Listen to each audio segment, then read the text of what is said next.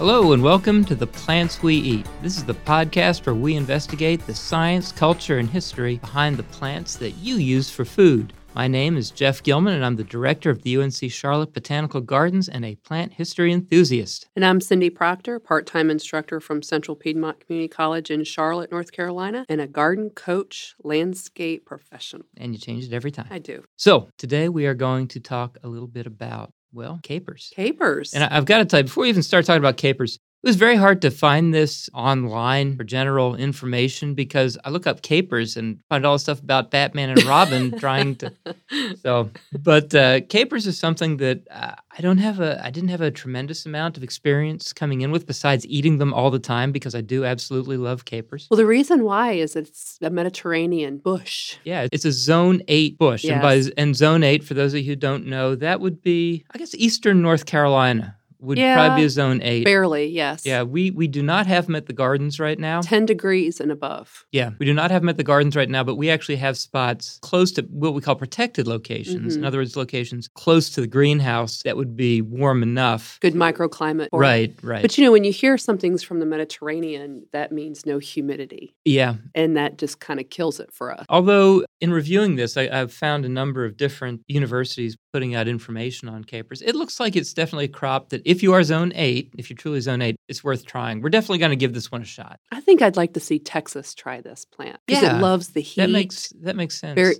Little water. I know they get cold, though. Have relatives there. I understand the weather there. What about Arizona, New Mexico? These are You're right. You could. These are tough shrubs. They are. They're kind of desert type shrubs that the caper itself is the little flower bud, from it, which is kind of neat. It's not a seed. It is. When you're eating a caper, I think a lot of people think they're eating a seed or they're eating a fruit.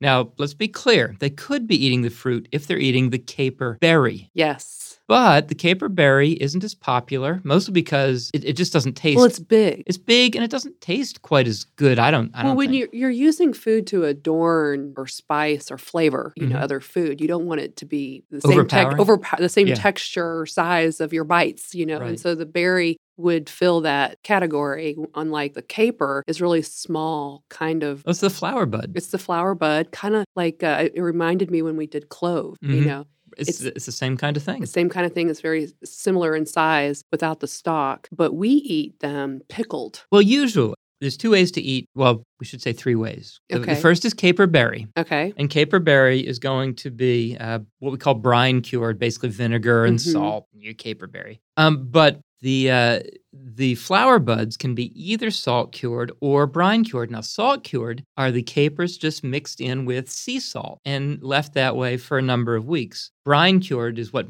almost everybody here knows, which is the buds in vinegar and salt. Brine cured is primarily what I've had. The salt cured is supposed to be wonderful, and you can find it here, but it's not nearly as common as it is in the Mediterranean. Well, usually the brine cured is also helpful in the flavoring of the food. Yes. The vinegar tastes right. Yeah, it's very good. When I take out a few capers, I also like to pour a little bit of the stuff on. Why not? More is better. That's right. Hey, if 1 teaspoon is good, 10 teaspoons is really good. That's right.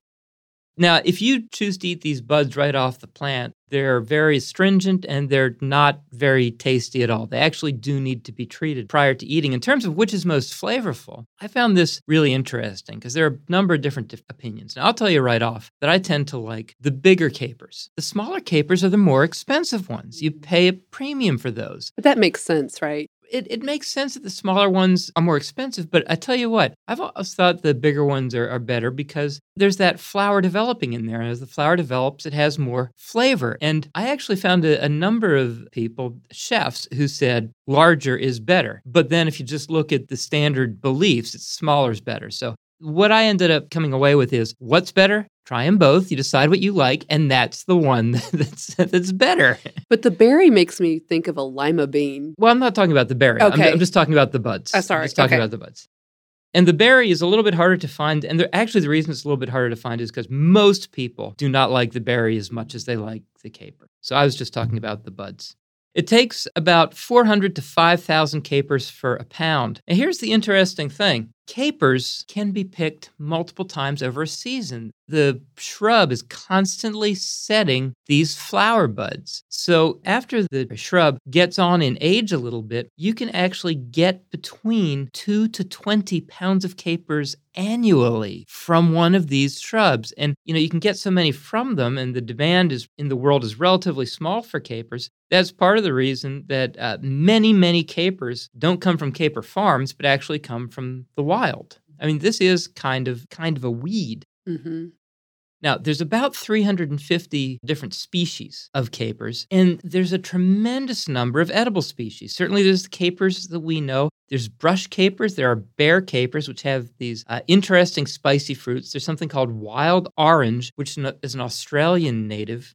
There are pea-leaved capers, Hawaiian capers. Can't necessarily eat all the capers I just mentioned. Hawaiian capers you're not supposed to eat. But it's fascinating to me how many there are. And again, many of these are foods. Look up wild orange if you want to find an interesting one. This is an Australian plant that can be picked off of, and some people do. People who like to go out feed on wild plants. We're not recommending that, by the way. That's you. That's more you doing that. I love doing that kind of stuff, if I know what I'm doing.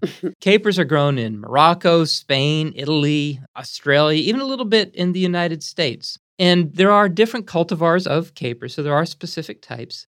It's worth noting that some of the capers, in fact, wild, they'll tend to have thorns on their wood. Mm-hmm. So you need to be careful when you're picking your capers. Also, with the capers, there is actually a caper that produces sweet-tasting proteins, which are being tested as another sweetener. You remember our stevia episode? Yes. Well, there are other plants that produce sweet-tasting proteins as well. And these proteins are called mebinolins. So these mebinolins are sweet-tasting proteins that someday you may be eating those as a sweetener. And they are hundreds of times more sweet than sugar, as apparently every artificial sweetener is. And they are, by the way, from a caper, which is different than the caper you get from the regular bottle. The mebinolins come from a different one. But just a really, really interesting group of plants. One of the foods that I like, and I couldn't avoid talking about this. Do you like tapenades? Oh my gosh, I haven't thought of those in a long time. I love tapenades. And tapenades are actually paste that you put onto crackers, and they include black olives, capers, and anchovies, and often other things also. Tapenades rely on capers. It has been a really long time since I've had. It's not a common. No, it's not. It's not common. Now I'm going to plug Fresh Market right here. But, okay. But I get one day I walked into Fresh Market and I saw a tapenade and I said, "Dang, that looks so good! I want to try that." And now we have a Fresh Market close to our home. Uh-huh. We go there probably once every few months and get their tapenades. I think I'm going to stop by there on the way home today. Besides producing both caper berries and your regular capers, the caper shrub can actually produce two other very important products. One is new shoots. New shoots can be eaten as a vegetable. And apparently, this is better than asparagus. To which I say, that's kind of like saying it's better than dog poo. I really don't like. You don't like asparagus? I really don't like asparagus. Nobody's cooked it well for you. It's one of the best vegetables to eat. Yuck. Yuck, yuck, yuck. Yuck and yuck. Yuck, yuck, yuck, and yuck. And the other thing that it produces are dried leaves. Obviously, they all produce this. And why do we care about these dried leaves? They can actually be used as a form of rennet. Why is that important? Well, if you are a vegetarian making cheese, there are various ways to get the milk to curdle. The common way to make milk curdle is to use something called rennet, which comes from an animal's stomach. And this is actually a byproduct of the veal industry. And this, there are some issues with that. If you use the dried leaves from capers, well, obviously that's, to a lot of people better than using an animal's stomach. It's also worth pointing out, though, that, I don't want to chase everybody away from cheese right now. Most of the rennet in the United States actually comes from genetically modified organisms, which most people don't realize. But if you eat cheese, you're actually getting that from a genetically modified organism, whether you realize it or not. And a lot of people just don't realize that. Basically, they transformed yeast with the protein that'll make your milk coagulate. So, capers, you going to grow them? I wish I could, but I think that humidity thing is going to keep it at bay. Yeah, well, we'll definitely be trying them sometime in the near future. And again, the incredible thing about this plant is that if you've got one, you're going to be able to produce a whole lot in a relatively short period of time.